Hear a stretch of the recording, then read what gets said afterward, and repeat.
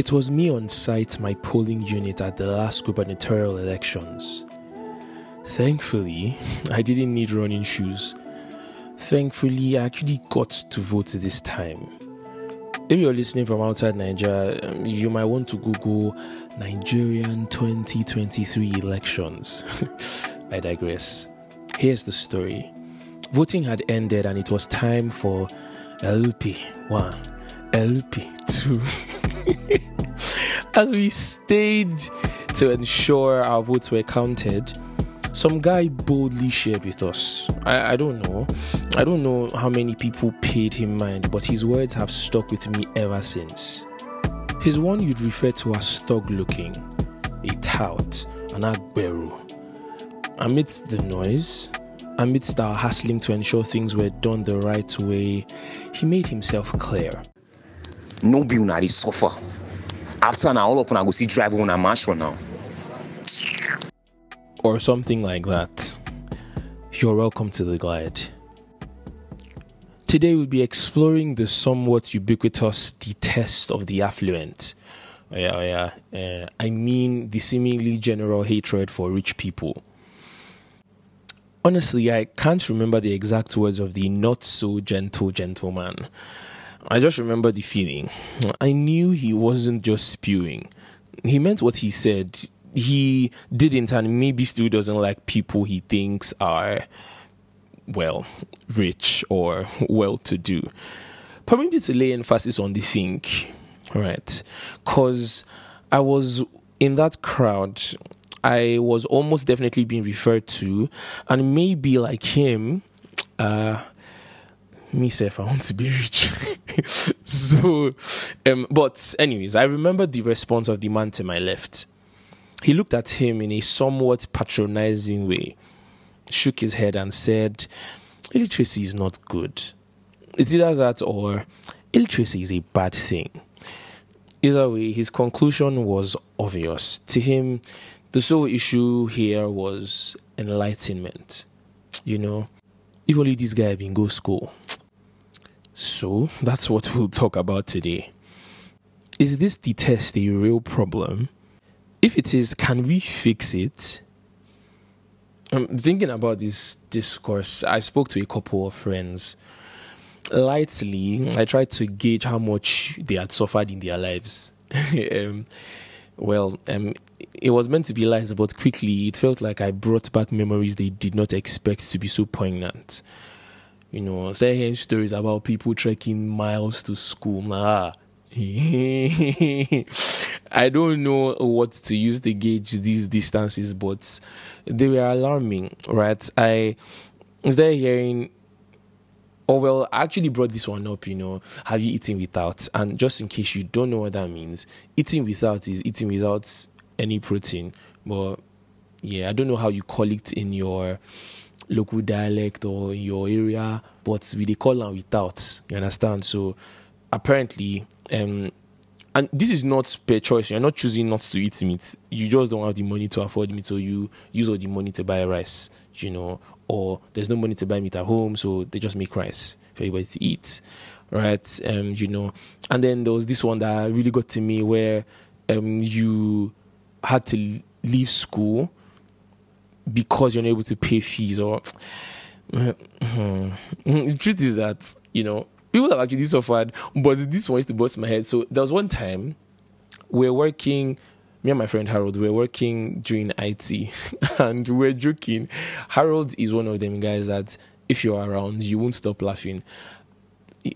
Yeah, you do need those kinds of people in your life because Harold is he's just a thrill to be around. So anyways, me and Harold are working now, and then we start to play, this who don't suffer past kind of play. So basically, I have been through a lot more than you have been through and stuff like that. And we start to exchange suffering, and we have not suffered. So, so our boss was just, working with us and looking at us. He didn't say nothing.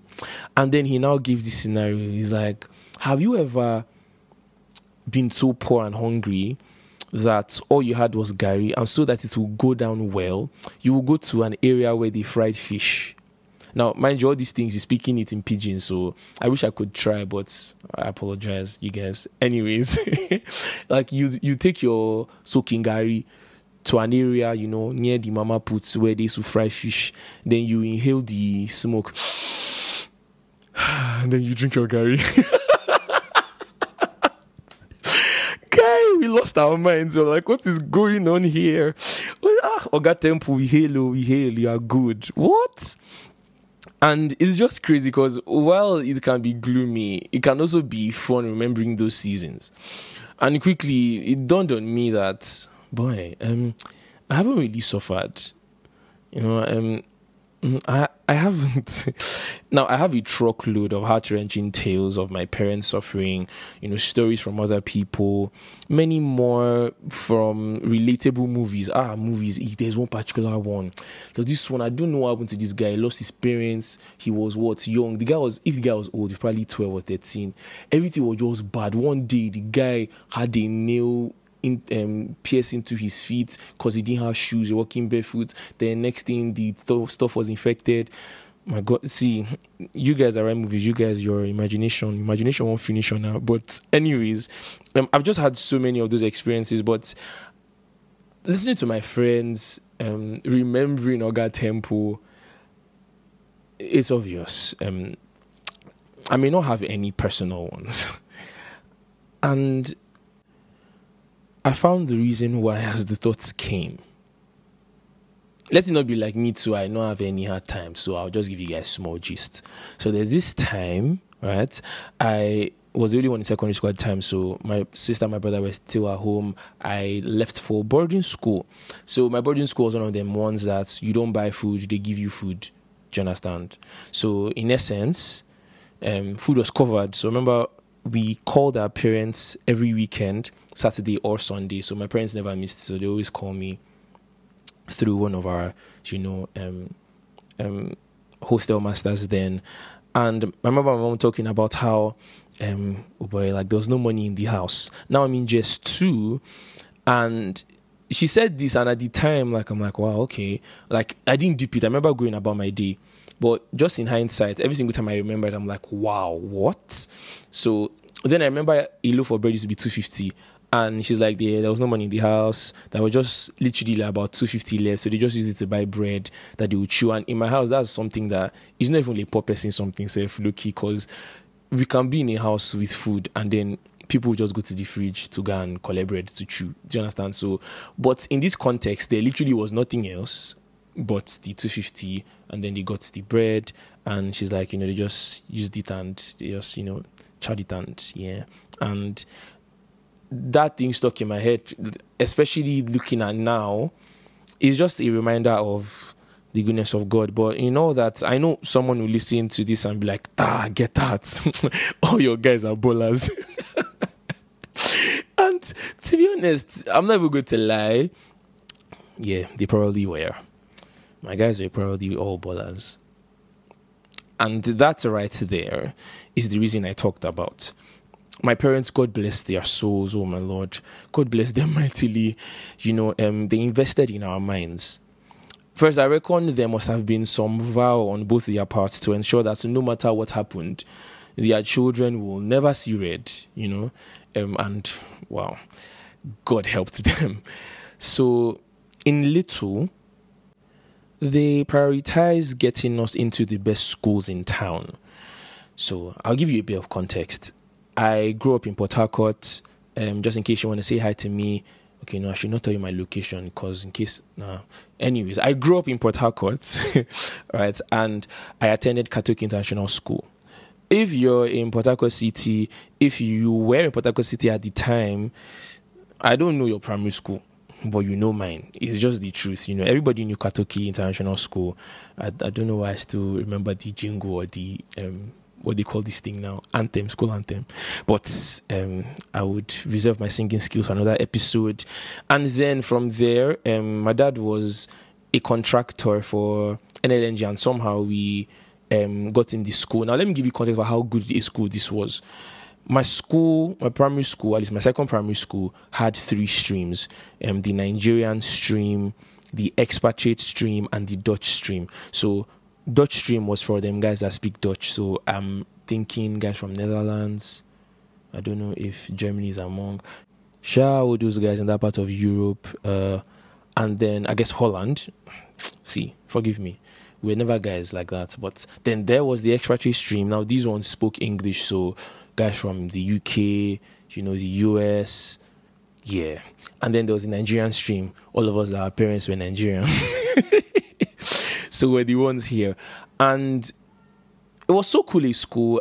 In your final years there, like, so think primary 5, there'll always be this event or get together where all the streams of the topmost class would come together. So there was this exchange of values and, cultural exchange and stuff like that. Swimming was a subject in my primary school. Yeah. Proper schools. And then, personally for me, I went to Covenant University. Whoop, whoop. My Lord, I never believed I would do that in my entire life. Whoop, foresee you. But I can't lie, some of the best universities in Africa. And yeah, so that's just, an aspect that my parents really, really did spend their time and money investing in, making sure that we were in the best schools they were. In little, they prioritize vacations. Please do not slap me. I know somebody wants to slap me because how can little and vacation be in the same sentence? Well, if you can't fly to the US, you can board a bus to Cotonou, right? And yeah, we actually did. It was a bus from Lagos to Cotonou to Togo to Ghana and back when we were done with our trip. It was, it was beautiful, to be honest. How old was I? Probably 10 or 9, somewhere around there. And that also has painted a picture of how bad Nigeria has gotten. Because I remember then a Naira was 80 or 90 CDs. It was so crazy. My mom wanted to buy fried jam from all these guys that used to do, food outside. Think Mama Put or think... and then when she told the woman 5 CD, the woman looked at her. 5? And she spoke this Ghanaian dialect to the guy that was, chaperoning us. And he was like, yeah, okay. Guys, since I started this episode, this woman had been packing yam. And we had to... we had to beg her to stop giving us yam. It was that crazy. I think there was a 1 million CD note at the time. Hail Nigeria. Anyways, we did travel a bit. Mind you, this was at the peril of many other quote-unquote developments that people, maybe my parents' ages, would be able to boast of. So think having your own house or setting up a proper business or things like that. It felt like they were slow, It really did feel like that. I didn't deep it, but having conversations with my mom, how my auntie will say this or that, why are you going to this place? Why can't you use that money and buy land? All these kind of things, yeah. They chose the other route. And what this did was build an esteem that money couldn't buy. I got to meet wealthy people who never left their cities and I was stunned. I was like, what? I didn't believe that it was possible. Do you understand? My siblings and I had our minds expanded to possibilities beyond our generation's account balance. Like, I remember seeing this building in Ghana at the time that was just made up of glass. It was all glass. And it was so weirdly shaped. It didn't make sense for it to be physically balanced. It was in Accra. I can't remember. Oh, my Lord. It was crazy. And then I remember seeing the National Theatre at the time. It was, better than every other building or architecture thing in Nigeria at the time, right? And then you just see some kind of places, real life, I'm like, wow, and there was just this thing it did to our minds. We never really built an identity on the end of the money spectrum we found ourselves. However, it seems to be the case that many do. So hearing the not-so-gentle gentleman speak was really insightful for me. It made me think that in a little way, maybe I've thought similarly. Even if it's just once. That properly rich men are usually bad men. Sadly, Kanayo did not help my cause. Because I don't know why in all the films you have to be good and suffering. I don't know. And then when you now become a bad man, when you start to drink blood, you start to, kill people, and that's when the ego begins to flow. I don't know. But yeah, there's just this sense that few rich people are actually moral in their getting. For others like him, they may also have this bias because of the plethora of experiences they have. Sites of blatantly rude rich people. In my opinion, this is usually birthed as a result of once I was poor, now I am rich, I must show the world mentality. I remember I was selling parts not too long ago, and over the counter I met a lot of different kinds of people. So the cars we were servicing were really, really cool cars, BMWs, Rolls Royce, and all that type of stuff. So I clearly remember this young lady that came to buy, what now was it? A batch. She just came to buy something for apparently her car. If I was going to gauge how old she was, see, that girl's like my younger sister. Them not even lie to you. She's probably, I'm probably older than her at least 1 year, maybe at the most. We're the same age. I shall know that we are both Gen Z. Okay, no, I shouldn't have said that. But, yeah, she was just so courteous and, patient, because it's a thing where, you want to come and get your business done and get out. But she was very courteous and patient. And I remember when it was time for her to pay, she mistakenly brought out her dollar card. And the driver was pointing out to her, oh, Ma, this guy is like my father's age. Anyways, I was like, oh, man, no, the other. I was like, oh, sorry. And then there was just this effortlessness to her wealth, It was just, it was very, I was like, hey. No, be like, now let me tell you what we're trying to compare her to. There was this other guy that came, and apparently his Rolls Royce had been in the workshop for quite some time. Now, many people that own Rolls Royces in this country, first of all, like the company I worked for was one that really was the only, or is the only servicing company for Rolls Royces in Nigeria. But I have to say that a lot of the Rolls Royces in Nigeria are really old models. Like, I don't think there was any Rolls Royce there that was from 2015, okay, maybe from 2015, something like that. And I was working there what time now, 2021-ish. See, all the Rolls Royces, just know that the most of the Rolls Royces there, they were really nice, but they were old models. So you don't used to, just because of that, that's my own edge, I'm just joking. But anyways, he came and he was actually just not being nice, right? The technician was trying to explain to him, and then next thing he was like, I'm going to call, the owner of the company. And apparently he knew the owner of the company. I was calling him by his first name, I'll be by his name. I'm going to call him and tell him what kind of thing is there. I'm like, Chema, relax, just calm down. And then we saw a lot of other people come and behave rudely to people, because if you're servicing your car with us, it's most likely an expensive car. You're most likely either rich, or your company is funding a rich lifestyle. Oh, yeah, we got a lot of misbehavior. So just to juxtapose these two kinds of people, because there were people that were so calm and nice and ended up spending the most money with us. And there's people that just came and were tooting their loud horns and, nothing come out. So at the time, I opined that, truly wealthy people, the ones that haven't been smeared with poverty, these ones aren't usually arrogant. But I know better.